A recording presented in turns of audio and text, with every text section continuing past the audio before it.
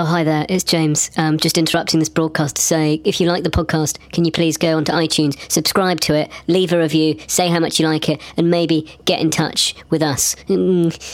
If you like wine, if you like a bargain, if you live in London and your name is Justin. Marvin, that's better.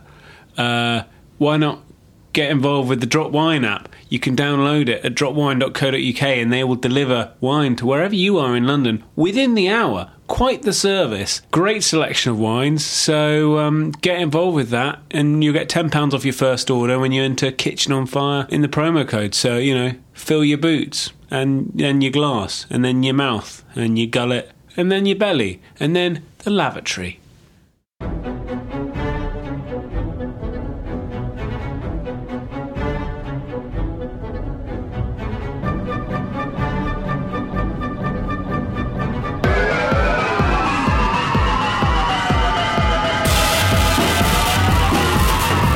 citizen's arrest.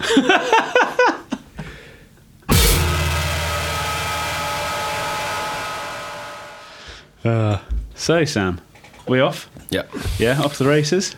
Off to the races. I can't decide. So Sam is drinking a this is wheels off time, isn't it? Sam's drinking a rum miniature. That really is. That looks fiery.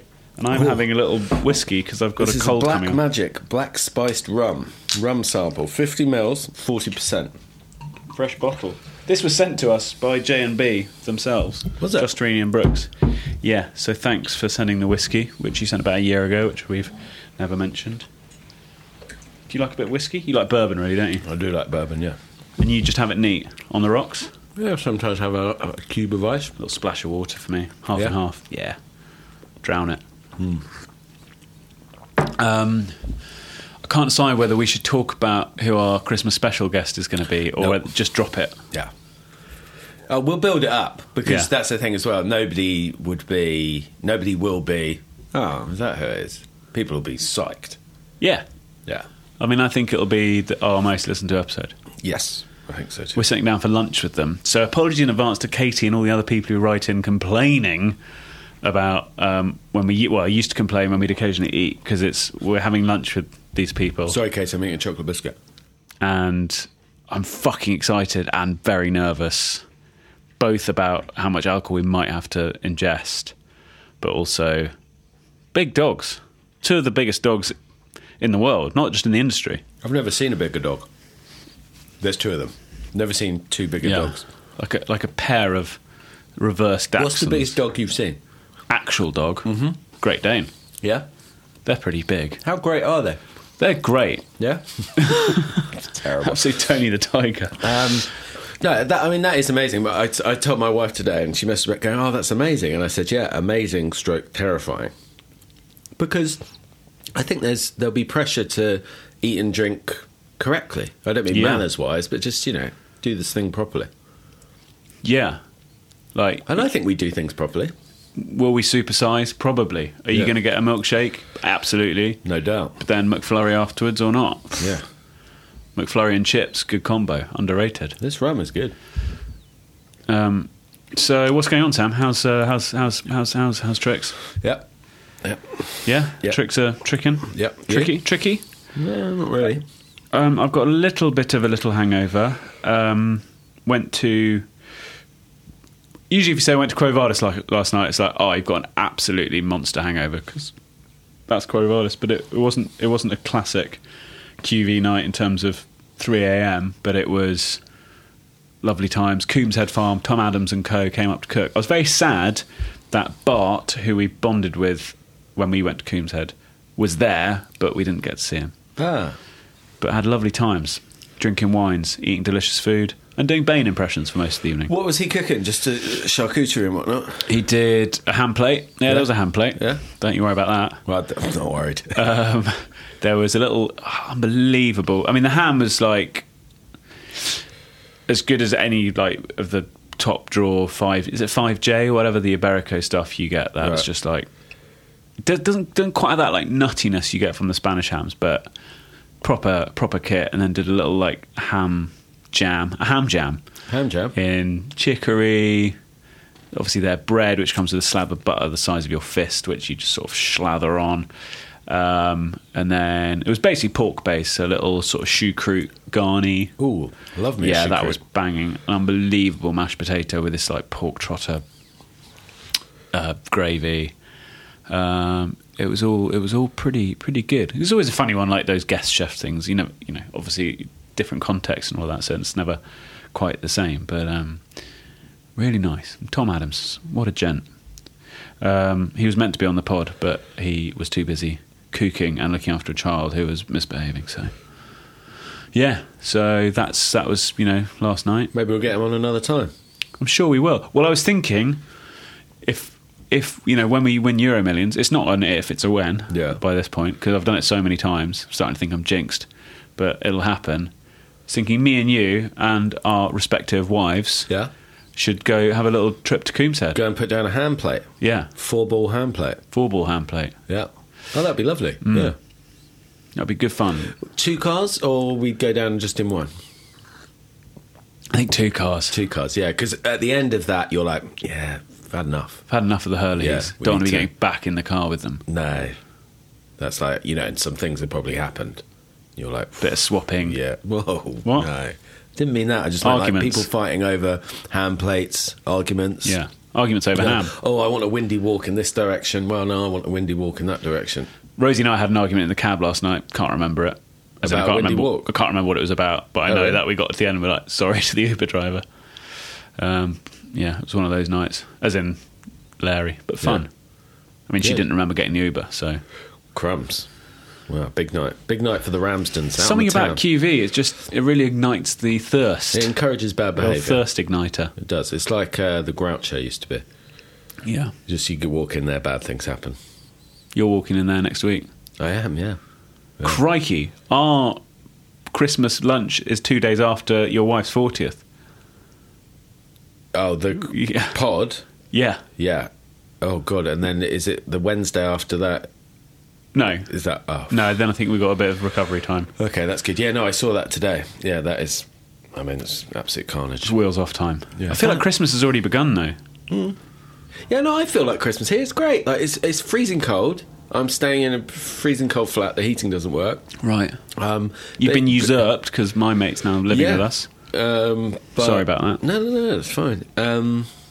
But I feel like the minute the weather's cold, the minute I'm annoyed I haven't got gloves, the minute I'm annoyed that I'm wearing Stop saying the trainers- minute. No, that's what it's all about. The minute. Rhetoric. The minute. Yeah, There's a word for that. The repetitive nature of repeating it. Yeah, but there's a word for it when you do it 3 times. Yeah, it's called a lady. Quite bad. The minute all of that stuff happens, then I'm like, yeah, it's Christmas, fuck it. Everyone gets a bit silly. You go from walking into the pub and ordering a lager, in my case, to ordering an ale. Oh, really? Is that your move? Yeah, when it gets cold, ale. Really? Lovely pint of Hophead last night. Dark Star Brewery. Wonderful beer. Good chat. Sam, let's talk about scams. I really want to talk about scams in There's restaurants. a surprise. Did you think I was going to bring that up? I forgot about it, but you haven't. enjoy reminding me about it. Yeah, I got scammed, James. I got scammed in Sons and Daughters. Talk our sandwich listeners shop. through it. I was in the office, and one of our team came back and said, "Oh, there's a woman here to speak to you." And I was like, "Oh, who is she?" People don't generally turn up to talk to me, but said, "I don't know, it's busy. Can you come and talk to her?" I was like, "Yeah, of course." So I come out, and there's a woman there, probably sort of late 50s, maybe. And appearance-wise or whatever, she was very well dressed. She was very well spoken. She had a receipt in her hand. She said, "Hi, I'm so sorry to bother you. I was in here last week and somebody spilt coffee on my jacket, and the manager on duty very kindly said that he would pay for the dry cleaning when I next came back. I'm based in Leeds, so I haven't been here for a week." I was like, "Oh, okay, fine." I said, "We don't actually have any cash though, because we're cashless." And she was a bit ratty about that. And I said, "I'm really sorry, we don't. But if you want to give me your card, I can transfer the money onto your card." And she said, "Oh, I only have my work card with me." Which is now, that's the thing that I'm like, oh, I should have thought that's weird. But she was getting a bit ratty, and the restaurant was busy. So it was sort of, there were customers either side of her, on tables and also on the bar. We stood in between. I asked the staff if they had any money. Your wife was in. I asked her if she had any cash. She did not have any cash. I'm fucking glad she didn't have any cash. Yeah. Anyway, then this woman started getting a little bit ratty, and I was, trying to Danny Mayer the hell out of it, just whip a bit of hospitality in it. And I was like, do you know what? You've come down here in the rain, and I haven't got the cash to give you. Did you think about offering her some free sandwiches? And no, I was just. She wanted money. Yeah, she wanted cash money. Yeah, so I said, look, I tell you what, let me get my coat. I'll go over to Waitrose. There's a cash point there, and I'll give you some cash.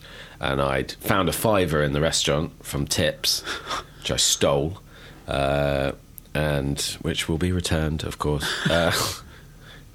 Imagine, I know. Of course it fucking will. Yeah. Imagine if people were like, oh yeah, he's stolen it. I have stolen it. I haven't. So went over to Waitrose, got the money out, had the £5. It was only $12.50 she wanted. We're wandering over there talking about Christmas. She's going to Paris. Her friend's going to her place in Tenerife. Oh. Lovely chat. She works in interior design. Lovely lady, real nice. Gave her 15 quid because I was like, you got rained on, and I'm sorry, I'd love to see you back in. Oh, I love your place. You're Sandwich not responsible for the weather. And then I get back to the shop. We go our separate ways. And as I walk out, I check my phone. I got this missed call in there from Caleb, one of our team, who was the one who had originally told me that I needed to sort the situation out. He's going, yeah, I think it was probably a scam. And I was just like, oh, yeah, maybe it was a scam. And I was like, no, she was really nice. And then sort of put the messages out there, and turned out, yes, I'd been scammed.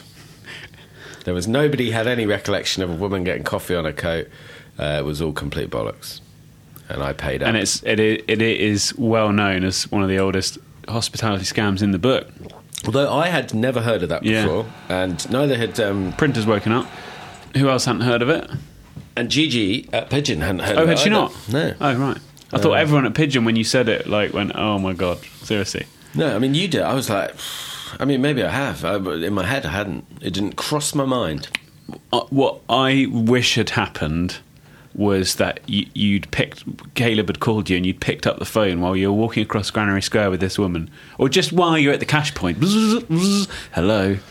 Yeah, mate, I think it's a scam. It's like a really famous scam. And you're there looking at her and she's looking at you. And what are you doing in that situation? Citizen's arrest.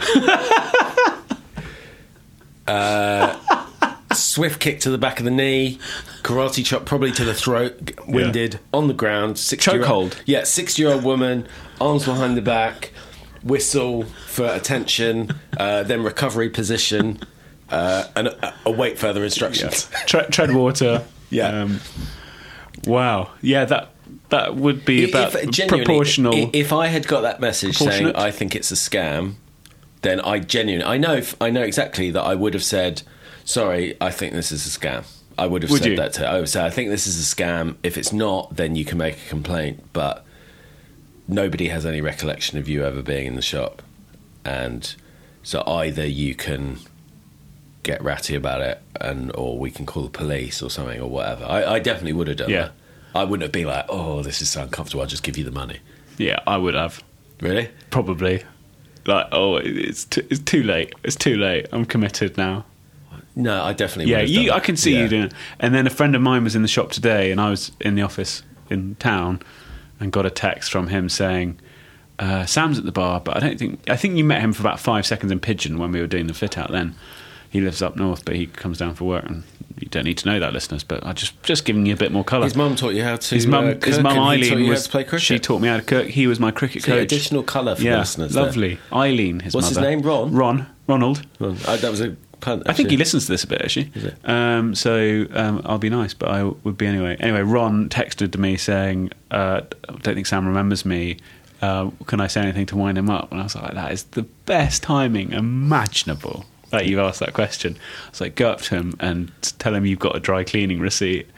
And then I was like, you might actually go fucking mental if he does that. But he wimped out. He did kind of wimp out, yeah. And alarm bells were ringing because I was in the office again, and somebody comes in, oh, there's somebody here to see you. Really? Who is it? Is it about dry cleaning again? They were laughing, and I just thought they were laughing at me. Thought it was a customer or whatever that I actually had to deal with. But yeah, it's super embarrassing, isn't it, getting tricked? Yeah, but this is, the sort of victim blaming is something we inflict on ourselves as well. Like, you feel like you're somehow an idiot or, somehow a guilty party when it's that you've just got robbed. Yeah. It's not fair. Yeah, I'll find her.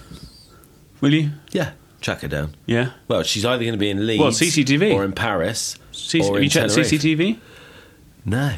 Well, let's put photos of her everywhere. Yeah, that's a good shout. Yeah. I'm not just a pretty face. She's in Leeds. How are we going to get the photos up in Leeds? Or in Paris? Yeah. She's got a place in Tenerife as It's well. possible that none of that was true. No, who would make that up? What I would really love is if we did all that, photos all over, and then she sues us, and one of our staff goes, "Oh, her, yeah. Oh, that woman we spilt coffee on. Yeah, my bad. Yeah, it was bad. Feel bad. I should probably reimburse the company for £10. Yeah, I was thinking about that, actually. Yeah, I probably if should. it wasn't you, what would I say? And I wouldn't say you have to reimburse us. I would say these things happen. Yeah. But with you... You're an idiot. Yeah. Damn it. Well, anyway. You live and you learn, hopefully. I mean, if you get done again, then it'll be... I don't know why they realised, though, Caleb and Natalie, why they realised while I was with her, this is a scam. Because they were the ones telling me that I should sort this situation out. Caleb, I spoke to him this morning. He wasn't really listening. He was like, I was fucking busy, and I was trying to focus on whatever he was doing. So I kind of checked out of it, and I just let Sam get on with it. So he hadn't quite picked up on what was going on. He said if he'd known, he would have immediately set you straight. Very sad to see the back of Caleb. He's back in a few weeks, isn't he? I know, but as I said to Chris when we hired him, I was like, he's great, but he's an actor. He won't be around for long. Yeah. Sure enough, gets a job in Glasgow. He's off to Glasgow. Where's Mrs. got a job in Glasgow? Yeah, I know. I wanted to big him up, give him a bit of a boost. He's got a job, though, with the opera. The Scottish Opera. Scottish National Opera. He's a puppeteer. Is he? Yeah. He is an Interesting exceptionally nice bloke. He It's is. been lovely working with him. Yeah, he's a great dude. Interesting chat with him about how much you get paid in Panto, working at the National, working as a puppeteer for the Scottish Opera. Yeah. I'm not going to get into it. What's but the it's bunch? interesting figures. Pretty good. Pretty good? Yeah. Because you get paid for just rehearsal weeks, and then you get paid per show. So we've been talking about doing a pigeon nativity. Yeah. What about a panto? Pigeon pant? Pigeon Panto? I just think pantos need to be... People don't take them seriously because the story... Oh, yes, they do. The stories aren't very serious. So what if you did, it's a panto, but there's some heavy-duty stuff It's in it? like Bravo 20 in panto format. Yeah, and just throw some issues in there. Big issues. Gender politics. Politics, drugs, Brexit. nuclear weapons. Yeah. The Millennium Bug. Yeah, Millennium Bug. I could do a citizen's arrest in it. So In that it. it's educational as well as hard-hitting. When do you think the last citizen's arrest was performed?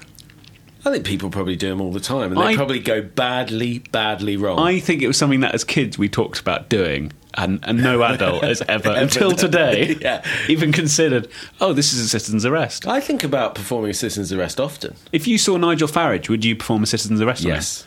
Yeah? Yeah. But he's probably got goons, hasn't he? Yeah. Do you reckon they beat me up? It's not going to look good for him if I get beaten up. No. They're like, oh my God, Farage's goons just... Farage's goons have just assaulted the, Ticky Off. One of the Ticky Off too. Where do you stand on milkshaking? Throwing milkshakes at people? I mean, it's silly, whatever, but if somebody throws a milkshake at Nigel Farage, I don't, violence if they're going to throw a brick at him or whatever, but he incites hatred and horrible things, so chuck a milkshake at him. The problem is that always right, left, blah, blah, blah, blah, blah, but obviously the left are like nicey-nicey and don't do anything, and the right do bad things. What do you mean? What, politically? Politically, yeah. Oh, right, yeah. Like somebody was saying about the presidential election next year in the States and saying the problem is whatever gains the Democrats start making, then they'll reach across the aisle to, form things, whereas the Republicans are just like, fuck you, we'll win, and just gerrymander the hell out of Good word. the whole of the states. Yeah, I mean, you might make the argument that the left don't always do nice things. Labour, anti-Semitism, etc. But... Yeah, sure. I just meant, generally. I mean, I always thought the milkshaking was a sort of innocent way of ridiculing ridiculous people. Yeah. and then someone described it as a mock assassination, and I sort of was like, yeah, I see what that point is. It's like, what the message is also, look what I could do. And this, it's a milkshake today, that is true. But tomorrow I'm going to come and shoot you. And so from that perspective, it's actually like, arguably, of course, because we're lefties and it's done to people on the right, we're like, haha, fuck you. But actually, it's maybe not as benign as... I'll tell you what, James, not very often, but you make a good point. Politics, discuss. Just that on board. Anything else to sort of knock on the head this week? Or I was going to say, actually, which I suppose we do say nice things about restaurants, we don't say mean things. But I know you've been there twice or 3 times now. A meal. Thrice. Love a meal. Yeah, and I love a meal at a meal. That is brilliant. Yeah. They need to start using that. Yeah. What are they playing at? Because we went there some time ago now, wasn't it? A few weeks with Matt Bright, friend of the pod. Matt Bright. And Paul. The king of Wagamama South. North. South. Yeah. Lives in Doncaster. That's the north. But he operates the south. South Doncaster, underwater currently. Oh, is that where it is? Yeah. I should probably ask him if he's all right. Yeah. Maybe. According to him, Doncaster is basically equidistant between everywhere on planet Earth. You need to get to Tokyo. You should start in Doncaster because it's close. New York, major hubs. Doncaster lies equidistantly between all of them. Yeah. That's what he says. It's very strange. But anyway, we went to a meal, and that was genuinely one of the best meals I've had all year. I thought it was fantastic. You said something very, very interesting for a change. Yes. About restaurants. And who was I saying this to? Can't remember now. But I was repeating... Were you palming it off as something you said? No, I said Sam pointed this out. That... I feel like it was last night. I had a drink. It's like...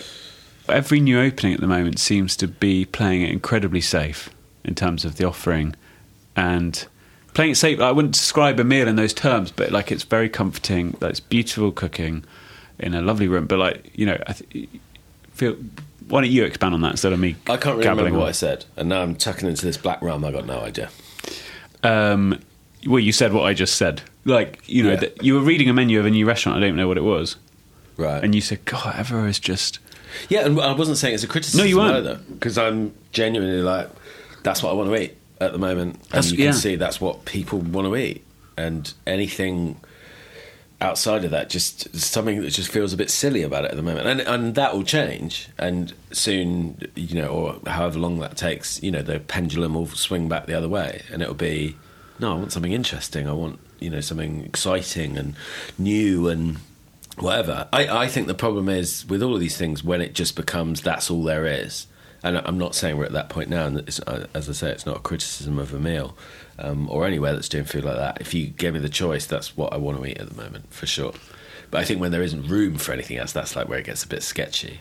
Like when you had like Britpop and all the bands were just dull as fuck and retro and, this band sounds like the Smiths and, this band sounds like the Smiths and this band sounds like the Smiths. Yeah, and then Hanson came, boom. Yeah. Suddenly, bop. But then people do something interesting, then, oh wow, suddenly Blur. So what was the end of Britpop, to your mind? 97? No, probably. But what heralded it? OK Computer or... No, yeah, probably, but that year, 97. But then I suppose 97 was Urban Hymns as well, but that was slightly different. Dodgy debut, or was that 96? No, they were Dodgy were part of that, but you had like the heady Britpop summer of 95, but then Oasis made Be Here Now, and Blur made The Great Escape, and that sort of... And everyone was and because they were both shit, everyone moved on. Shit, and so it sort of moved on, and Oasis still did Oasis things, but they were never... as sort of culturally... Were you relevant. into Oasis? Like sort of Ish. Cigarettes and alcohol and... Not really. I like Blur. What's the story? I was Blur. Yeah, Team Blur. What's your favourite Blur song? Beetlebum. Yeah. Beetlebum. It's one of the best songs ever written, I think. Genius. What's your least favourite Blur song? Someone tweeted the other day, I can't remember exactly, but that Country House was the worst song ever written. I don't think that's Was it Country true. House? Maybe it wasn't Country House. I'm not a huge fan, but Country House does have one interesting thing about it, which is the very coda. melancholic blow me out, I am so low, I don't know why, or whatever, in the middle of that kind of silly song. I thought it was quite clever, but no, it's not very good. But yeah, so when everything is just that one thing, and it does feel a little bit like that, and I'm sure everyone will go, yeah, but what about this place and that place and the other? I think that's probably not good either. But the pendulum will swing, James. Always does. That's the nature of a pendulum. And right now, if you're going to give me something, is it cream, is it brown, then I'm into it. Have we talked about that on here? Did we talk about it when we were drunk? No. Can we talk about it? Because it sounds dirty, but it genuinely isn't dirty. And I don't even think we find it funny because it sounds dirty. It's a funny phrase. It does sound grim. We were talking about some dessert that had like whipped cream on top and then demerara sugar. Yeah. Was it just like... I can't remember what it was. I can't remember what it was. But it was cream and demerara sugar. Not demerara, like just brown sugar. Yeah. But, soft brown. Yeah. We were just like, oh yeah, how that sugar really, really browns the cream. And then went on to have this long conversation about that should be the new expression for like when you're really killing it, you're really doing a great job, just really browning the cream. But I think, and actually in the current climate, you could say like a meal is just really browning the cream. Yeah. They're browning the hell out of that cream. So if you can, listeners, if you can all sort of make this trend, and any time you tweet or Instagram Tiki off, just use hashtag browning the cream. Yeah. Then... And anyway, feel free to nominate people that you think this year, 2019, have really browned the cream for you. Because you can brown the cream in different ways. Yeah. Imagine you've got a really nice milkman. You don't want your milkman browning the cream. It's the last thing you want. But also, because we're doing the Tiki Off Awards, there will be a listeners' award. Yeah. We don't know what for, but there will be some sort of award. Yeah. Brownest cream, maybe. Yeah. Just... Or email us in some pictures of some times you've browned the cream. Like maybe you made an amazing model of a cathedral out of matchsticks. Yeah. That's pure cream browning right there. Send it in. Leave a review. Subscribe. Like us on iTunes. Anyway, James, who have we got coming up on the pod? Coming up, we've got Sophie Michell. This makes us look awful as well. You're drinking whiskey and I'm drinking Black Magic Black Spice rum sold from a miniature. Our guest turns up. Yeah. But actually we're recording I'm getting this. Ill. Yeah, and we're recording this after we've already done the pod with Sophie. Also, there's no way you can... There's no way drink whiskey stops you getting ill, but it's an excuse to have a whiskey. And I don't really drink whiskey very often. Sorry, introduce our guest. So we've got Sophie Michell. Sophie has been in cooking and in restaurants for many years, and has recently been appointed... I can't remember her title, but basically she's running the menu at Byron now. The beleaguered... I think the word used on Ito was embattled Byron. Right. So we're going to talk to her all about that. Coming up, Sophie Michell.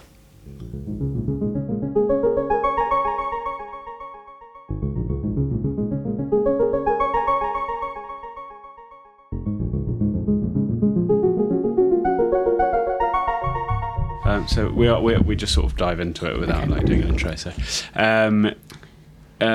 what you sort of chained to the workstation? Chained to workstation. I was going to say stove, but that suddenly sounded like something Nigel Farage would say. Yeah. No, I'm actually chained. I've just had a baby. Oh, right. So I had a baby, and I was interviewed for Byron job, and he was 3 weeks old. Oh my god. So kind of I had a baby, and then took on this director, food and drinking director role, which has been really exciting because very different from being operational, which is what I have been for the past kind of 20 odd years. So. Yeah. Is that your exclusive? Yeah, because you've done so many is. like interesting things. Like maybe start at the beginning. Yeah. So what is the beginning? Yeah, I became a chef very young, basically, and I left school early because, to be honest, I went to like 12 different schools, and I was just like, this obviously isn't working. Right. So the one thing I wanted to do was go into kitchens and cook, and that was it really. So I persuaded my family to let me leave school early and just went into kitchens before I did my GCSEs. So that's kind of what I did, and that's kind of, that was my kind of... Before GCSEs? And that was a persuasion. You had to persuade to let them. They weren't happy about it at the time. Well, totally, because I think my mum's quite an academic, and the presumption was that I would go and do art or English or something like that, and I just wanted to cook and eat. Actually, eating was probably a big driving force behind it. And so I said I wanted to leave school early, and luckily there was a law in Somerset where we were, but you could actually leave school before the age of 50. It was 50, 14. Specific to Somerset? Yeah. So, and I lied about my age and got a job in a pub, basically. That was great. Wow. And what was your first role there? I think I just was one of the chefs out of many, and just would kind of support the head chef there. I mean, it was a pub food, but everything was made from scratch, so it was a good start. Is it still going, that pub? Do you ever go? Probably, yeah. Apple Tree in Somerset. But you haven't been back to it? I haven't been back for years. Right. No, I don't go back to Somerset at all anymore. But. And where did you go from there? When I was 17, I moved to London to do a course. I think I went to Dublin, and my mum decided that I was going a bit too far away from home, so she pulled me back, put me on a course in London at Butler's Wharf Chef School, which was an excellent chef school at the time, and it was near What was it called? Kind of Conran-based Butler's Wharf Chef School. Right. Yeah. So I did my diploma there, got a sponsorship because it's quite expensive. It was like 10-15k, and then did level 3, and then also did loads of competitions, which kind of got me out and about in the kind of industry a bit more. Right. And actually, funnily enough, I still see the same people that I used to see there doing work in London. So it's quite interesting. What sort of characters? Drinkers. And what sort of year was this? What was the era? What was going on in London food-wise? Absolutely ages ago. So it was literally like 23 years ago. Right. No, 20 years ago. So that's usually a question you hate. Like, and what year was that? No. You want for the year, the era. The era would be 20 years ago. Right. So fine dining was at its kind of prime, I suppose. So it was the era of Gary Rhodes was at the Greenhouse restaurant. Legend. No, he'd just left the Greenhouse restaurant. I went to work at the Greenhouse restaurant just after he'd left. Right. So it was very much the era of fine dining, and I feel like it was much more of a competitive food scene. So whereas now I think chefs support each other quite a bit, and we kind of work together, or at least on pop-ups and collaborations and things like that. Whereas there it was very much, defined. You wouldn't I think. find Gary and Nico Ladenis sort of doing a pop-up together. No, basically. And it was the era of Nico, and Jean-Christophe Novelli had his Michelin stars, and it was that sort of era. Yeah. I would think I was, doing mousselines stuffed with black pudding and things like that. It was all that kind of... Before awesome. Jean-Christophe, of course, started glazing stuff with Orangina, so... That is right. Simpler time. I think he got a hashtag spawn and did a load of recipes using Orangina. That was before we had to hashtag spawn. But yes, of course. He did, and I remember trying that recipe. Xanthi Clay did a feature on it, and I remember trying it, and it was not delicious? Good. No, it was rank. Was there salmon? Was there salmon with Orangina sauce? Or? Yeah, no, it was really bad. Wow. What's he up to now, Novelli? I've no idea. He's doing celebrity convict show with Aldo Zilli, and they're being chased. I once interviewed him at the Malton Food Festival back in my sort of more journalisty days, and he was very talkative, and then like our time ran over, and then literally at the door there's Cyrus Toddywaller waiting for his slot because he was next up, and he almost started bullying me, Jean-Christophe Novelli, that I was like doing the sort of wrap it up face, nod, wrap it up face, fuck off mate face.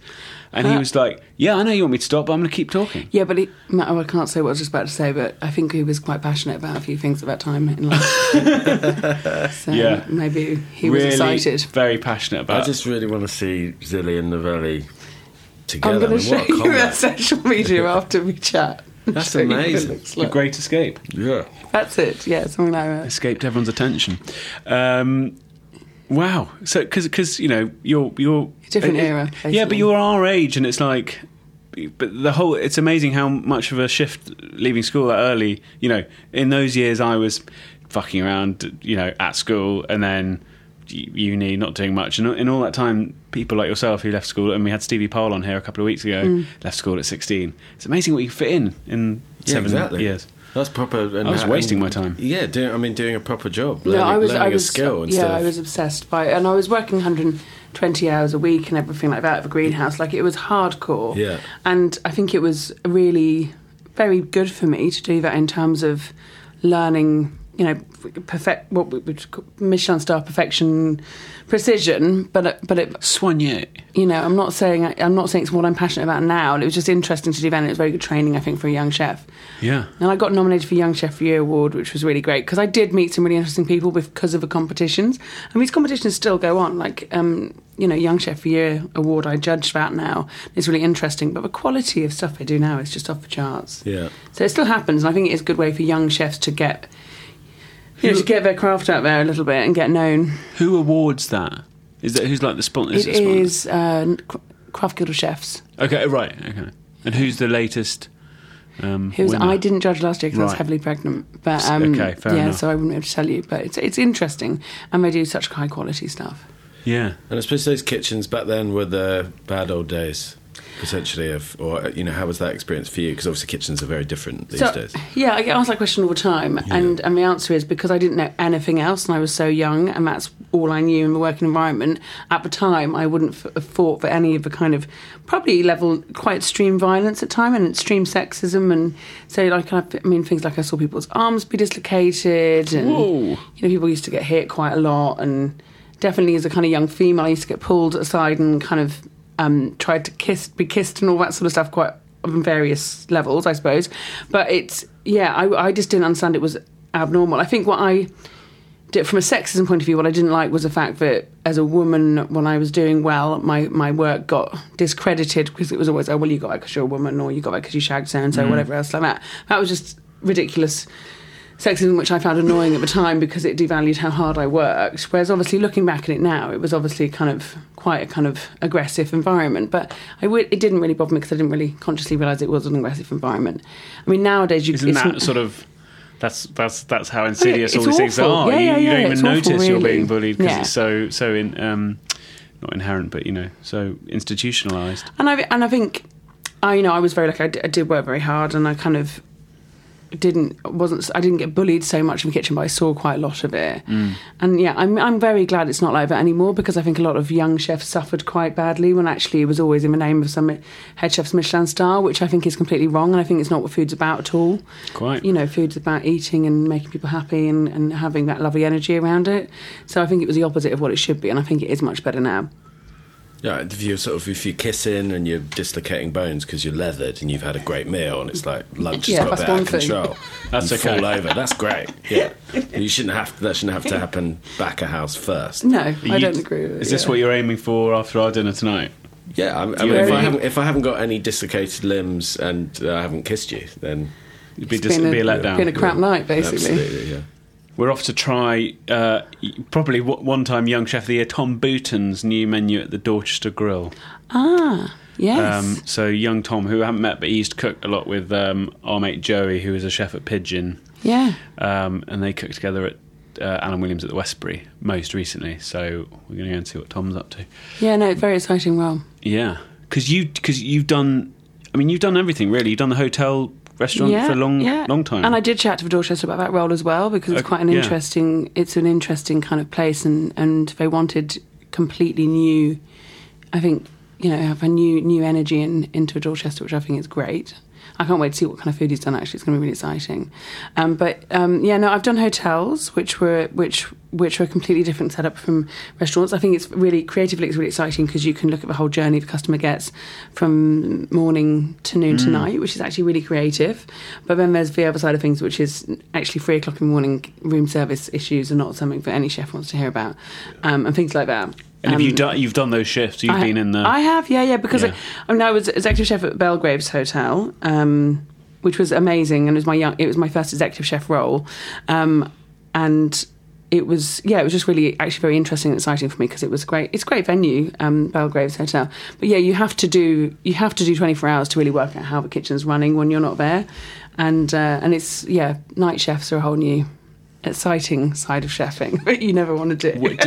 Describe your sort of stereotypical night chef. Well, you can you've got to be pretty eccentric to want to work overnight, to be fair. And there's everything from from things get stolen a lot at night in hotels, and then also there's also quite, it's a time when you're not there to observe. So if there's ever going to be a fight or an issue or drama, it's generally at night.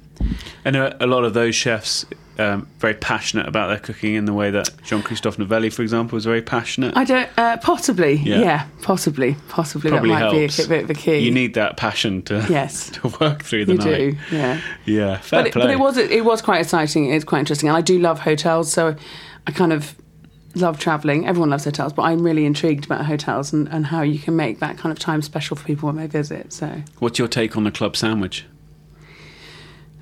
Like, club sandwiches do my head in, basically, because I really think really simple, classic, but very good ingredients. So I've tried doing them with everything from sourdough bread to, but you kind of need the slightly shitty bread to hold it all together and get it all in your mouth. It's a complex question.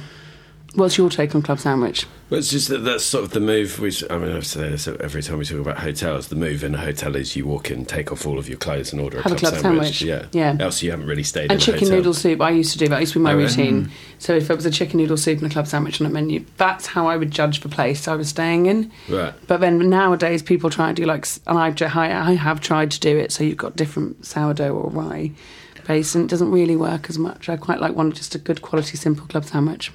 I think the best holiday I've ever had was just after we had a 3-month-old child and a 6-month-old magpie nightmare, and this is so sport, went to Sri Lanka for 2 weeks and didn't go anywhere, barely left the hotel, and ate delicious Sri Lankan food in the evening. But I just loved of at lunchtime just having a fucking club sandwich or a burger, or I know we're in the most beautiful island in the world, but I'm having a club sandwich. Yeah. We went to Barbados 2 weeks ago, which was a part kind of work thing, part break, and we didn't actually we just had room service for the first 2 whole days, which is something I've never done. Normally it's straight out to try what we can, and I was just like, no, I'm too exhausted. Room service is it. It was brilliant. Yeah. They are sort of strange. They're like airport terminals, really. Hotels. They're sort of timeless. You can sort of operate within your own. You were saying the other day about how awful it is. Breakfast in bed, eating in bed is weird. I felt like the other day my wife was eating soup in bed in the middle of the day. That's really challenging. That was strange. How big was that soup? It was a pretty big soup. Big soup. Only do big soups. But probably in a hotel room is the only other place you'd sort of happily eat in a bed. Yeah, chips and ketchup in a bed. What I found is we were sitting eating like deep fried tempura shrimps and chips and ketchup in bed the other day, and that was quite challenging. Still no. On the morning after our wedding, woke up with my wife, as you'd expect, and obviously feeling quite hungover, and sort of looked at the breakfast menu, and I sort of trying to, like that scene in Arrested Development when Joe reads the menu to Liza Minnelli. I was trying to read the breakfast menu very sexily to her. Smoked salmon with scrambled eggs, and she was just like, oh no. Everything I read was like, no. And I just thought, she really is feeling pretty bad this morning. And I was just to pause and she went, I'll just have the full English. I thought, eating in bed's weird, but I probably married the right person there. Yeah, definitely.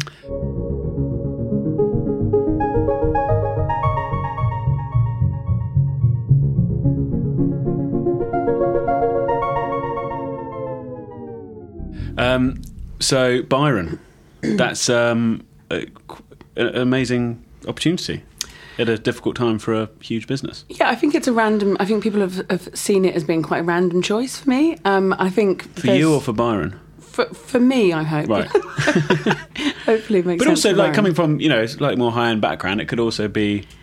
Not a random move for Byron, but an interesting tack. I think for them, it's about kind of them understanding that the actually quality of the food is what's going to make the brand more successful, and bring it back up. Because there's thousands of things you can do, but if the food product isn't right, that's kind of the problem, isn't it? So hopefully from that side of things, I've always been obsessed by burgers and always had great burgers on all the menus, so it's always something and I've done food trucks like for Winterville with JD and all that sort of stuff. So it's something which kind of was quite natural for me, and I'm quite into, like anything, it's fast food, but if you do it really well and you do it with really good produce, you're going to make a much better product. And then last year I was at home house, but actually I had a heart condition I was diagnosed with when I was pregnant. Right. So I just had to reevaluate how much operational work I could do, and I was still doing kind of 60 hours a week, probably last year when I was about 7 months pregnant. So I just kind of, when Byron approached me, I kind of just went from thinking, it seems a bit crazy, to actually, this is a great idea. But the thing that really got me about it is actually the new owners and the new management and the plans for the company. Because, often with big businesses, whether it's hotels or kind of, and sometimes it can be quite senior and quite daunting, and sometimes you just want a bit more understanding, whereas the new owners of Byron are actually kind of really young and really vibrant and really actually interested in taking the brand to a really exciting place. It's not just about the investment and the money, do you know what I mean? Mm-hmm. So that's quite exciting, and we're rebranding it, so we've got the new logos gone out. Is that the round the table logo? Yeah. Which I think some people have said it's a bit silly, but some people have really liked it. And actually, the more we look at it, because we're quite used to it now, the more it makes sense. And actually, I'm quite behind it. I think we're going with a kind of more modern vibe, and I think that works. And actually, the sites need updating. So we're rolling out, the whole of the estate's going to be refurbed, basically, in the next 2 years. So we've got a lot. So how many sites at the moment? 53 sites. Right. And how is that going? Because obviously somebody who's worked in higher end restaurants, etc., but sort of separate from the fact that it's a burger place, but there is a sort of perception, I guess, that where these bigger groups, chains or whatever, are struggling in the current thing, and there's a bit of a sort of stick the boot in thing, and it's on paper it's not a cool thing to go and do Byron. And I'm not saying that people make their work decisions based on something that's cool, but that must have crossed your mind. If I'm going to go and work for this kind of corporate thing that's struggling, that must be totally. And it did cross my mind. It was only when I met the new owners that I thought, actually, this is not just about it's not just about the figures on the paper. It's actually about taking this brand. And I think I haven't done any press around Byron yet, particularly, because I just wanted to focus on seeing what issues there were and what I could fix, and we've done loads of stuff back of house. And is this sort of an exclusive, really, isn't it? It is, yeah. Fantastic. An exclusive interview. I'm on Sunday brunch on Sunday, so you've got it by a few days. They'll get there first. Their reach is nowhere near us. But it absolutely was something that I thought twice about in that respect. But the other side of things is our press. They love kicking people, and we love, everyone's loved it that Jamie Oliver's gone down. Totally, it's like, oh, fantastic. What we're forgetting is Byron and Jamie provided thousands of jobs for people. So Byron provides 2,000 or 3,000 jobs for people, and all Byron is trying to do is be a successful British company and make good food and have a happy time. It's not trying to do anything bad. Yeah, and Byron and Jamie is two examples which were considered very cool until they obviously reached this level of perceived success, and then at that point the British thing is UK. It's a tall poppy syndrome, and it's bullshit, because actually as an economy we need to stop celebrating and being really bitchy about people who fail, and stop being bitchy about people who are just trying to succeed, because we need our British companies to succeed again, and we need to have a bit of economy going. And actually it's not great that loads of thousands of people lose their jobs constantly, and Brexit's not helping the situation, and actually we shouldn't be putting the boot into people who are just trying to make a success, which is what we are trying to do, There's not a tipping point version, is there, of like the moment where it's like small indie business, one's like, oh, they're doing so well, that's great, they're expanding to 2, go them. 3, wow, that's fantastic. 4, fucking corporate sellouts. What's the moment when suddenly the public, or the cool public, turns on you? But I suppose, I don't know what that point is, but that tipping point, but there is, and has been with all of these places, where the quality does, by most measures, drop from where people, and some of that's perception, but some of that is fact. You have a certain supplier who can supply this much beef, say, and I don't know if Byron's had a problem with that. That's not what, I'm not fishing for details, but they have enough beef to service these 5 restaurants. But when you're at 50, you need a different beef supplier, and that beef supplier potentially isn't your homely, the one that you started with, the one that you grew with, and all the rest. And I think that there are quality problems when you get that big, Yeah, and there's absolutely there is, and there can be, and I think that's something that Byron will have suffered from. But I think Byron's problem was it expanded very quickly, and expanded into places that it couldn't keep up with. It's more to do with property that Byron got involved in, and management decisions that maybe weren't quite right. And a few bad decisions along the way, but we've gone back to the same supplier they started with, which is Select Meats, which is Turner and George. So they're fantastic. They do Meatopia, and they're really top suppliers. They're suppliers I've used for 10 years, and I think obviously when companies go for a CVA, they do look at the kind of costings of everything, but I can safely say now, with something which produce is one of my biggest passions, and we're safely say now, but we're definitely, everything is of a kind of going back to the quality it should be, and is the quality it should be. But I'd already started that before I got there, so I'm not going to take credit for that, really. I think what I'm looking at now is looking at sustainability and real bigger picture stuff, hopefully, that I can... So what was your start, when you took on the role, what was your starting point for when it came to looking at the menu and how you were going to move it forward? Well, immediately they asked me to do 2 new vegan burgers, so I just kind of got into that, and I've never actually developed a vegan burger, but we did that, and we're selling quite well. But then I just wanted to look at the menu as a whole. Like I said, it can't be changed overnight, so we're very used to being able to look at a menu and looking what's in season in the next couple of weeks and changing menus very quickly. Yeah. Literally, when you've got a site volume that we have, it takes... The ideal timeline is 6 months ahead. Right. So I'm currently working on February and April at the moment. But you also can't change a whole menu in one go because you're talking about training hundreds of chefs, and so it's a gradual change. So what I really wanted to look at was the core items, because there's no point in putting fancy burgers on unless the core structure's there. Yeah. So I looked at the seasoning and cooking technique of the burgers, the temperature and time they cook the chicken. We've just done a new flour mix for chicken, and it was all those core items that I've been fixing. And then we added a couple of specials on in October, and then we're changing it in February. And we've got Christmas on this week as well. Yeah. So. But I suppose that must be the excitement of a role like that is, crikey, if you can turn the oil tanker around, then that's a hell of an achievement. Something like that, if it could get it back to where it was, or from further ahead from where it was. Yeah, absolutely. Like I do find it an interesting project. I think Belgrave's was the same, but had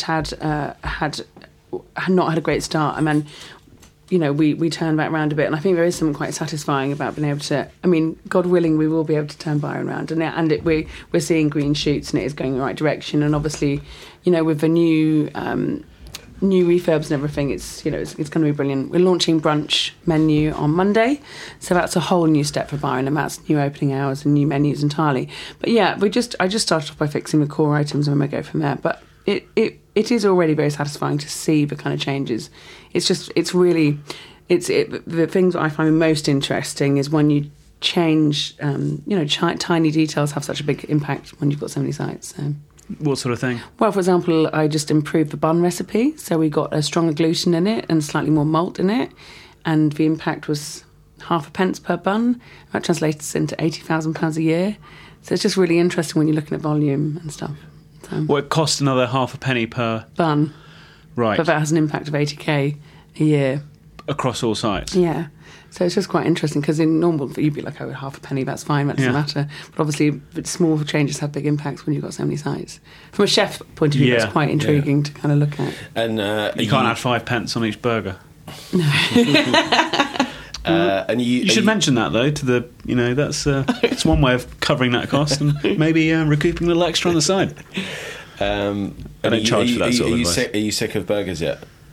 No, because I really like eating them, which is really bad. And I have to say, I lost my baby weight, and I've actually put it all back on again. But I don't mind about that, though, because if I work for a burger company, I think it's fair enough. And actually, we've done loads of different things. So we do taste a lot of burgers, but we've also done like a secret seasoning mix to put on the fries. So we had to try like 60 different types of salt and the seasoning mixes that we were playing with, and we've just done like 30 odd different desserts we've been messing around with, and it's just really, it's quite fun. It is quite exciting. No, I mean, it's mainly asking because obviously we opened this sandwich shop, and somebody asked me, "Are you sick of sandwiches yet?" And I'm like, "No, because how can you get sick of a sandwich or a burger? You don't. It's a food you want to eat all the time." Yeah. Byron aside, what's your go-to burger? Oh, I do like Bleecker. I do go to Bleecker. Never had a Bleecker. Still haven't had a Bleecker. Oh, guys. Shamefully. I should have bought you some burgers from Byron, really, shouldn't I? You should. Yeah. Oh, I'm so hungry now. Great snack. I might have fish pie for lunch. Snack before the Dorchester. Oh, I yeah. haven't had a Byron for a while, but I always enjoyed a Byron back in the day. I remember when it was... I was that annoying dick on Twitter, like circa 2010, probably going, "What is the big deal? It's just a burger." And then Ollie Thring saying, "Do you want to let's go for a Byron then?" So I met him at the Wardorf Street Byron, And who was there on the floor that day but Tom Bing, founder. And he just came in and was like, just a burger then, is it? Oh, did he? And I was like, yeah, it's really nice though, mate. And he was like, to be honest, I completely agree with you. It's just a burger. Because it was, of course, that was when the burger thing started. Yeah. Byron was the kind of leading light. And people were going apeshit for it. They absolutely loved it. You know, don't forget, in England, our burgers were Mackie D's, weren't they, for years? Yeah. So to come and have a proper, beautiful cut meat burger and a fresh bun, I mean, burgers are iconic. They mean things to people because it's memories and it's that kind of connotations of movies and being kids and wanting to treat. It's got so much going on attached to a burger, really. Have you read The Rum Diaries, Hunter S. Thompson? No, I haven't, actually. In my head, the sort of quintessential burger is the burgers he eats. He like goes and has 4 burgers and just rum on ice, and in my head that was always like the best dinner. Yeah. Yeah, well, I'm quite tempted at this stage to knock the old dong, knock it on the head, and Knock Dorchester on the head, Dorchester on the head, and just go and have a burger and drink rum. I'm in my vibe, actually. Rum's a good drink. Yeah. But I sort of feel the same about burgers I do pizza, in terms of beer is not the right combo because you're bloating up. You need either wine or some hard liquor. I think bourbon's a great. We're doing I went to Kentucky to see a Bullet bourbon distillery. That must have been a tough trip. It was actually brilliant. It was so brilliant, and we did drink a lot of bourbon, and I didn't have any bad hangovers and stuff because it's well made, and they've got the world's first sustainable distillery, so they're really kind of forward thinking on those terms. So we're doing some pairings with that and working with Bullet, and I cook with it as well. I've done a barbecue sauce with it. Nice. It tastes beautiful. Glad you mentioned Bullet, because it gives me an opportunity to mention our miso milk nog, now on sale at Sons and Daughters. Nice. Which is We never do that. That's good. yeah. Put an advert up. You're getting more commercial because you're near a kind of corporate burger That's person, it. It's sort basically. It's soaking it in. Just miso milk, a little Christmas spiced syrup, and a really generous slug of Bullet bourbon, shaken, not stirred, and poured over ice. No, it's not poured over ice. Shaken with ice, but poured straight up. Delicious. That's like a Marks and Spencer advert of milkshakes, basically. And also now it's probably going to end up at Byron. Yeah. Like in 6 months' time, don't worry. Yeah, exactly. I can't change it quickly. Next Christmas, yeah. Yeah, that would really... They'd be like, Byron's gone nuts. They're putting a Christmas cocktail on in June. Yeah. I'm looking at CBD drinks and stuff like that, but it's not been approved by the SV. Because, essentially Byron's got a history of actually working with quite nice artisan brands like Dalston Soda when they were quite small. And Brooklyn Lager was the first... I believe Byron was the first place you could get a Brooklyn. Yeah, yes, it probably was actually. Yeah. They're great. I like Brooklyn. Delicious. But yeah, CBD is probably a step too far. It's not actually past FSA approval yet. Is it not? It's coming though, isn't it? It's definitely coming down the pike. Can't wait for Vice to write another article about visit the burger restaurant doing cannabis. Grow up. Everyone's over it already. It's true, isn't it? Yeah. You can get in Holland and Barrett, we're bored of it. And what's the? I mean, moving into brunch in a burger place, that sort of feels slightly like the spot that we're in. Sandwiches at dinner, definitely. Brunch in a burger place. You can think it. You can say and like sandwiches for dinner. You think about amazing New York delis. Sandwiches for dinner are a thing, right? So there's nothing wrong with that at all. But come on, London, wake up! Yeah, we just got to get with it. I think going with the Americana type theme, which America's always really inspired me, always will inspire me, and. Brunch is a big American institution, which I remember 10 years ago wasn't over here at all, really. And we did some at Belgrave. So it's just, to me, it's a natural progression of how we can change. But, the hardest part of my job is how we can take a well-known, kind of partly loved, but still well-known brand, and then move it into being a new brand but without losing its identity. And brunch is one of those angles because, I'm not going to come in there and start putting kind of seafood and whatever else on the menu. It's got to be a kind of natural progression. So brunch was that, really. So, and actually it really translates well, the Americana vibe to brunch. Yeah. So we've got some killer tres leches soaked French toast with kind of coconut cream and lime curd, and then we've got cornflake crusted chicken and waffles, and What else? Tostadas. Lime curd on that, because we've got a sort of Brazilian toast which is not dissimilar, soaked in condensed milk. Yeah, that's kind of what we're doing as well. I like the addition of lime curd. Sam, write that down. Yeah. And a bit of Dolce We can Leche. move quicker than this. If you have it on before Monday. Yeah, hers is half a penny. Sophie's is half a penny too expensive, so she needs to recost.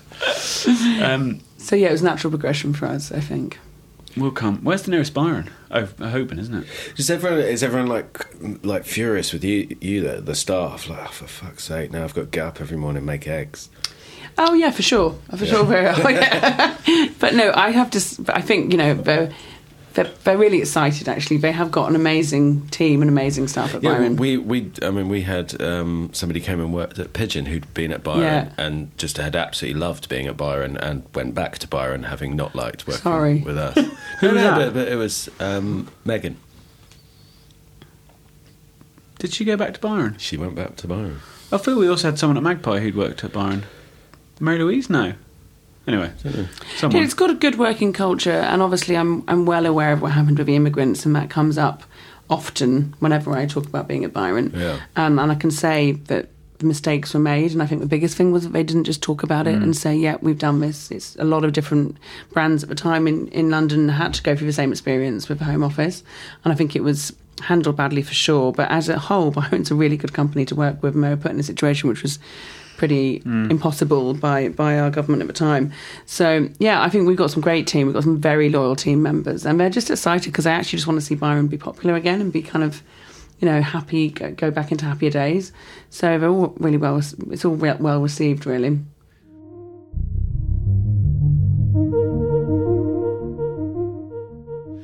Given you got 53 sites, did you have to do a sort of little video that all the teams across the country could watch? Like, hi, I'm Sophie, I'm the new... No, I'm going to visit all of them. So in the meantime, though. Yeah. Okay. So I met all the head chefs and all the GMs before I started. There was a big conference we had all together, and then I've met most of the head chefs so far. I'm doing visits to all sites. I've probably visited about 20 sites. I've probably got about 35 left. But yeah, I do all the training. So I actually do all the training with them, and then we cascade it down and everything. I'm trying to be... Cascade, nice. Yeah, it's quite hard because obviously I'm quite used to standing in the kitchen over people and seeing what's going on. So that side is kind of... I was worried about it at the start, but actually the way we've got it is all quite settled and goes quite well. Because I was going to segue the corporate video for the teams, because the first time I encountered you was on Market Kitchen on my telly box back when I was a student and you were working, and I would just sit down in the evening with a can of Foster's, watch Market Kitchen. That was great. That was a great programme. It was really good, and it was Tom Poggerbowles and Matthew Fort. You're our third Market Kitchen person of the year. Tom, and then Ben Tish was on it a bit. Oh, Yeah, Ben's great. Did you enjoy doing that? I did. It was fantastic. Yeah, it was fantastic. It was just quite interesting. It was the hosts were great and really interesting, and you just do really kind of intriguing. Like, I did loads of VTs and travelled around everywhere with them, so it's cool. We should have it. Oh, we do, don't we? It's Saturday Kitchen, isn't it? But I was going to say we should do another show like that. Yeah. Saturday Kitchen is that a magazine? I suppose it is magazine-y, but Market Kitchen was a bit more sort of, I don't know. Varied. It was a lovely show. Yeah. Very gentle. And because didn't you do Cook Yourself Thin as well with Gizzy? Yeah, Gizzy and I did it. Yeah. And she would kill me if I ever reposted any of the photos from that era, but they were hilarious. And we look completely different now. How did that come about? we were just pulled together by Tiger Aspect, the TV company. But actually, I'd met Gizzy before, and I met a couple of the girls before. And I suppose their thing was they wanted to do a kind of cross Sex in the City, cross food show type thing. But it was hilarious. It was hilarious to film, and it was a hilarious show, and it did really well. So did lots sort of spring from that? Or was it just sort of move on? No, you know what? I buggered off to Beirut and did restaurant consultancy and lived in Beirut for a year, not long after, which probably career-wise maybe wasn't such a good thing, but I went over there to do some private cooking for a client out there, and just absolutely fell in love with it because it's such a kind of romantic, interesting place, and the food's so amazing, and at that time the creativity was coming out, the architecture and design, because they're rebuilding the city after such turbulent times. I just absolutely fell in love with it and decided to move there the first day I went there, and then did, and lived there for a year. So I took myself out of the equation a little bit, and then then came back after about a year and a half and did a bit more books and stuff like that. But yeah, it's all I just liked it. I thought it was interesting. So how did that come about then? Being in Beirut, that seems like that's it's totally random. Left turn. Yeah, totally random. Yeah. I just for some reason decided to do it. But if you've been to Beirut at that period in time, it was the most exciting period it's had probably for about 20 years. It was quite stable, and it was all just about this fantastic kind of creativity happening, and it is a stunning place. So I learned a lot as well about ingredients over there and everything. And did restaurant consultancy. I can imagine that the sort of client you might have somewhere like Beirut could be quite exacting and. I'm just picturing like a very wealthy. Private chefing is almost by definition you're cooking for someone with quite a lot of lucre, and often the sort of person who hires a private chef can be. So we had Lisa Markwell on here a while ago, and she just the private chefing thing. The problem is most people who hire a private chef aren't the sort of people you want to work for. No, you know what? He wanted me to go and teach his chefs how to do healthy Italian food. And I did used to do quite a lot of Italian food and stuff, so that's what I did. And then he was the CEO of a big company which did all the development work in Beirut. So they were launching loads of restaurants. I think Yannick Alano was there, and the Moro chap was there. It was just really interesting consultants coming over, asked me to consult on some small operation and stuff out there, and it was Hariri government owned. So yeah. I mean, private chefing, I like private chefing. I mean, but you do have to kind of, it's your very close proximity to the clients. So when I started working for Claudia Schiffer, I went in there thinking that she was going to want kind of really kind of microbiotic, really kind of weird and wonderful food. And actually the first day she was just like, no, I don't want any of this. I just want roast chicken and cottage pie and stuff. So but I've always been quite lucky. I feel I remember like a brief coming through. Do I know anyone who might be able to cook for Donatella Versace during Fashion Week? And you didn't put me forward for that, right? That's brilliant. I did, but you were not. No, I can't remember who I might have put Tess Ward forward. I can't remember. But literally, the list of demands were just like, I mean, sort of as ludicrous as you'd imagine. And I think there was also potentially, allegedly, whatever. Don't quote me on this. Her dog needs providing for too, and it's celiac or whatever it was. It was just like, this is there's not enough money in the world to like make that work. You have to have a lot of patience. There was also, I mean, the most common thing is dinner's going to be served at 7:30, and then at 7:15 they go, well, actually we've got 3 times more people. That kind of thing would happen all the time when you're a private chef, and you just think actually you can do it for a year or so, but if you just go, actually I don't give a fuck what you want to eat, I'm going basically. And so when you're not eating burgers, where do you go and eat? No, nowhere, because I'm with home with baby. Oh. No, we do. I seafood always. So Wright Brothers Seafood is close to me, and any sort of seafood I can get really, because I think that's a bit of a balance from the burgers for me. And I do love cooking fish and eating fish. So there's so many places at the moment I want to go to. Really. What's on the list? Floor. Other than Pigeon, of course. Yeah, Pigeon. I haven't been yet, I don't think. Not to my knowledge. You'd remember it. It's very memorable. Yeah, very hugely memorable. No. I mean, I know it is, but I keep meaning to come and I haven't, so I'm sorry about that. Well, that's a lot. But actually, to be honest with you, I don't really get out much, and that's a big thing. Unless we go to kind of work-related events where I kind of feel like I should go to, and I don't get out that much, really. Your partner's like, fucking hell, we're at Byron again. He just gets pissed off with eating out, basically, with me. But. Well, I thoroughly recommend Floor anyway. Yeah, I really want to go to it, yeah. Don't listen to Jay Rayner. Or his podcast. It's rubbish. Stop going to war with Jay Rayner. I would like to say at this point, Jay, if you're listening, anything on Twitter where anybody on the Ticky Off account's winding you up, it's got nothing to do with me. And my wife thinks you're a beautiful man. He doesn't listen to this. Are you doing a quick fire? Can do, yeah. Yeah.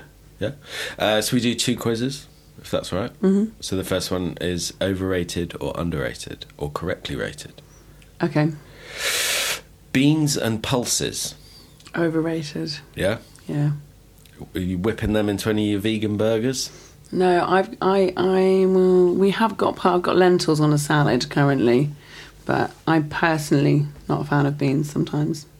They're really awful. Oh. I've just taken a bean burger off the menu, actually. Okay. Yeah, bean burger is not the word you ever want to hear. Apart from the old Burger King bean burger when I was a kid was absolutely delicious. It's one of the nicest things you could buy in a fast food place, but they took it off. Right. It was lush. Yeah. No. So what's in the vegan burger? We've got Beyond Meat, actually. Right. And also we've got a beetroot falafel one, which has got chickpeas in. Right. But generally, it's not your go-to. Fair enough. We sort of covered that for TV. Board games, overrated, underrated, or correctly rated? Overrated. Yeah? I'm really shit at board games. Don't ever kick back with some Cluedo? No, I get really frustrated by them and just get pissed off with them and just don't want to do it. And I'm like, that's it. Did you play them when you were a kid? I don't think so. I don't think my mum ever did it, so I've obviously just got an aversion to them. I also feel like I can never remember the rules, and then it gets me really flustered, and I just get frustrated by them. So I'm shit at board games, basically, and card games too. Oh right, the whole terrible parlour affair. My son taught himself to do a magic trick the other day. He's 7 with a thing of cards, and you pick a card from anywhere, and then he finds your card. And I don't know how he did it, but my dad was watching, and my dad was like, "Do it again." And he did it. He's like, "Yeah, I'll work that out." It's like the weirdest thing. Like he's 7. Dad, he's 7, right? He wasn't saying it in a mean way, but he just really wanted to know how he did it because he was impressed the first time he did it. Very That's strange. Cute. Overrated, underrated, correctly rated, cheese in burgers. I know, I like cheese and burgers. Yeah? Would that be your go-to, would be a cheeseburger as opposed to... Yeah, it would actually, yeah. Debating like which cheese vote, because I actually quite like Oggleshield. Yeah. Because it is actually really good. I quite like a strong cheese and an aged beef burger. But American cheese also always has its place. We have our own cheese patty that we make at Byron, which I put on the Byron classic burger, which is a kind of mixture of 3 different cheeses, and then it's kind of got Fred Smith made it, the old chef there. Right. So it's got this kind of special melting consistency, but actually has a stronger cheesy taste. So. But it's like a slappy cheese, yeah. American cheese. Yeah. Oh, nice. And the final overrated, underrated, or correctly rated, the ability to fly. That would be amazing. So That's underrated. Underrated, basically. But I'm sure everyone does actually rate the ability to fly quite heavily, so it's probably not underrated. Probably just correctly rated. Yeah, correctly rated. So you think it's overrated? I think it's overrated. Why is that? Because I think people haven't thought it through. Right. I'd be really impressed if you could fly. Yeah, you'd be impressed, but for me, flying, you'd be freezing cold. You'd always have to be wrapped dress up, yeah. Yeah, but you'd always have to... It would basically be like riding a motorbike. Not in the summer. Be fine. Lovely. But you would wear something. You would wear protective gear, wouldn't you? Wear goggles. I saw a video... Yeah, exactly. But see, this is what you haven't thought through. One of the reasons I've thought through it, just said. why motorbikes are overrated, because there's too much kit you have to wear. Mm. And people haven't thought about this. It's like, it'd be brilliant. Your eyes would water. I went on a scooter once in Greece, and I couldn't see anything. Yeah, true. You get hit by How birds. do people ride these things? And actually, rain in our country would make it quite prohibitive. Yeah, there's always the risk of bird strike, but you'd figure it out. Take it. All right.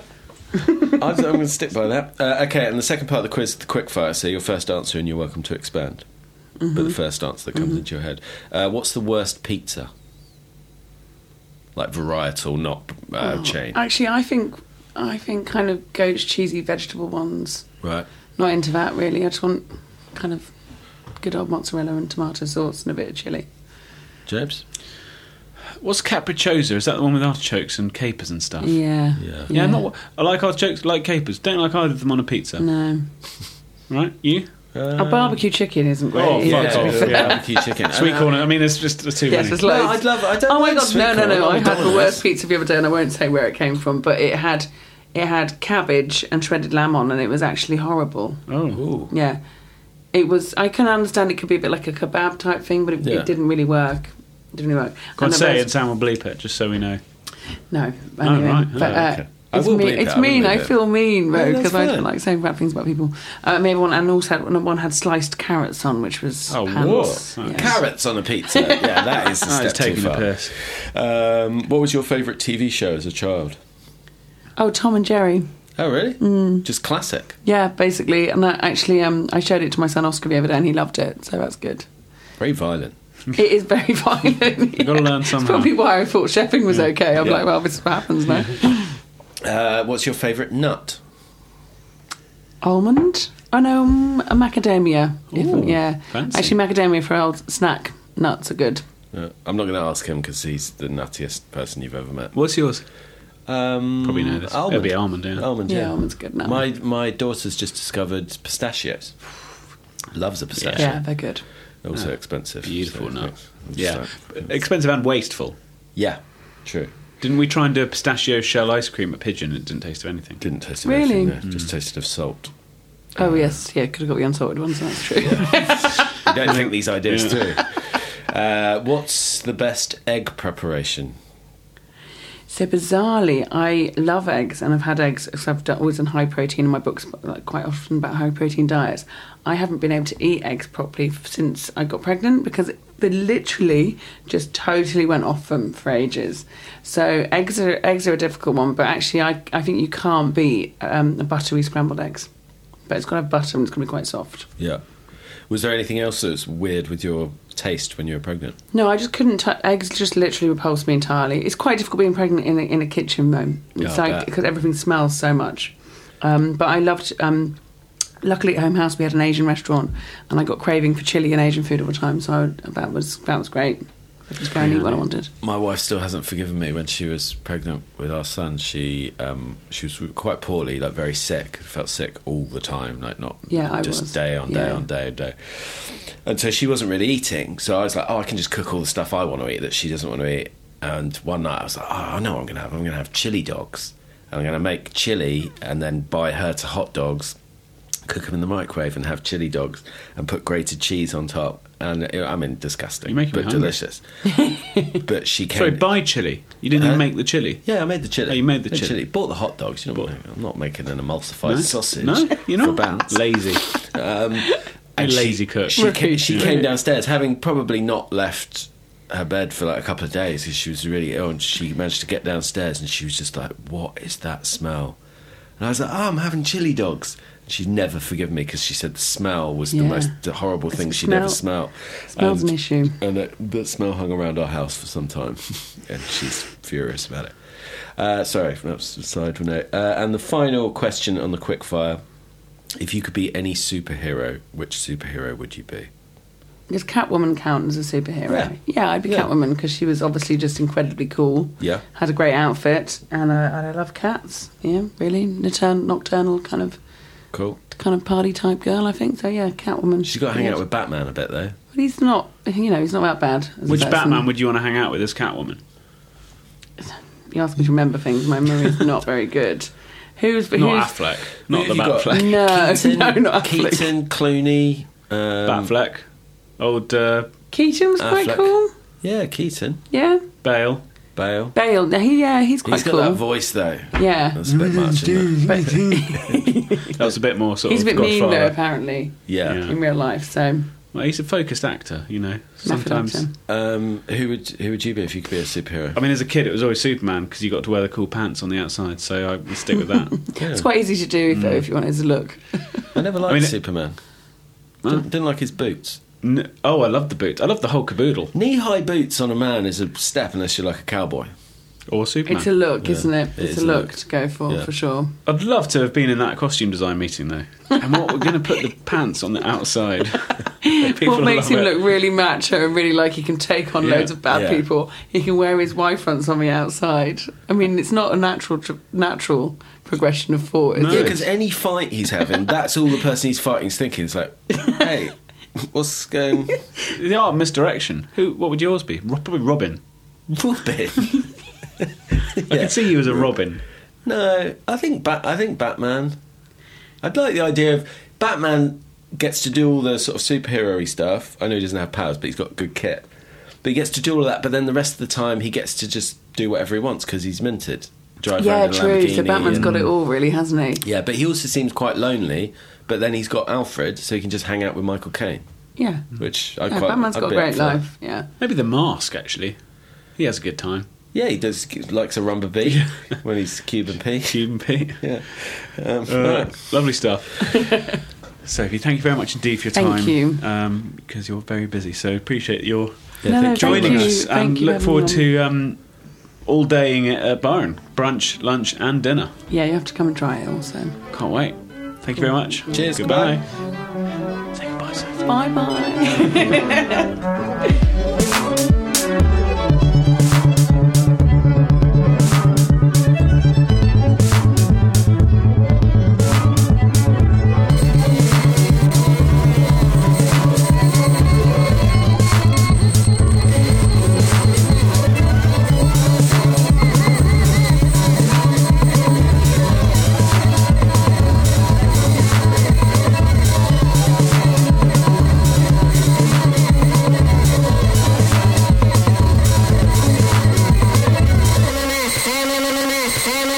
Bye.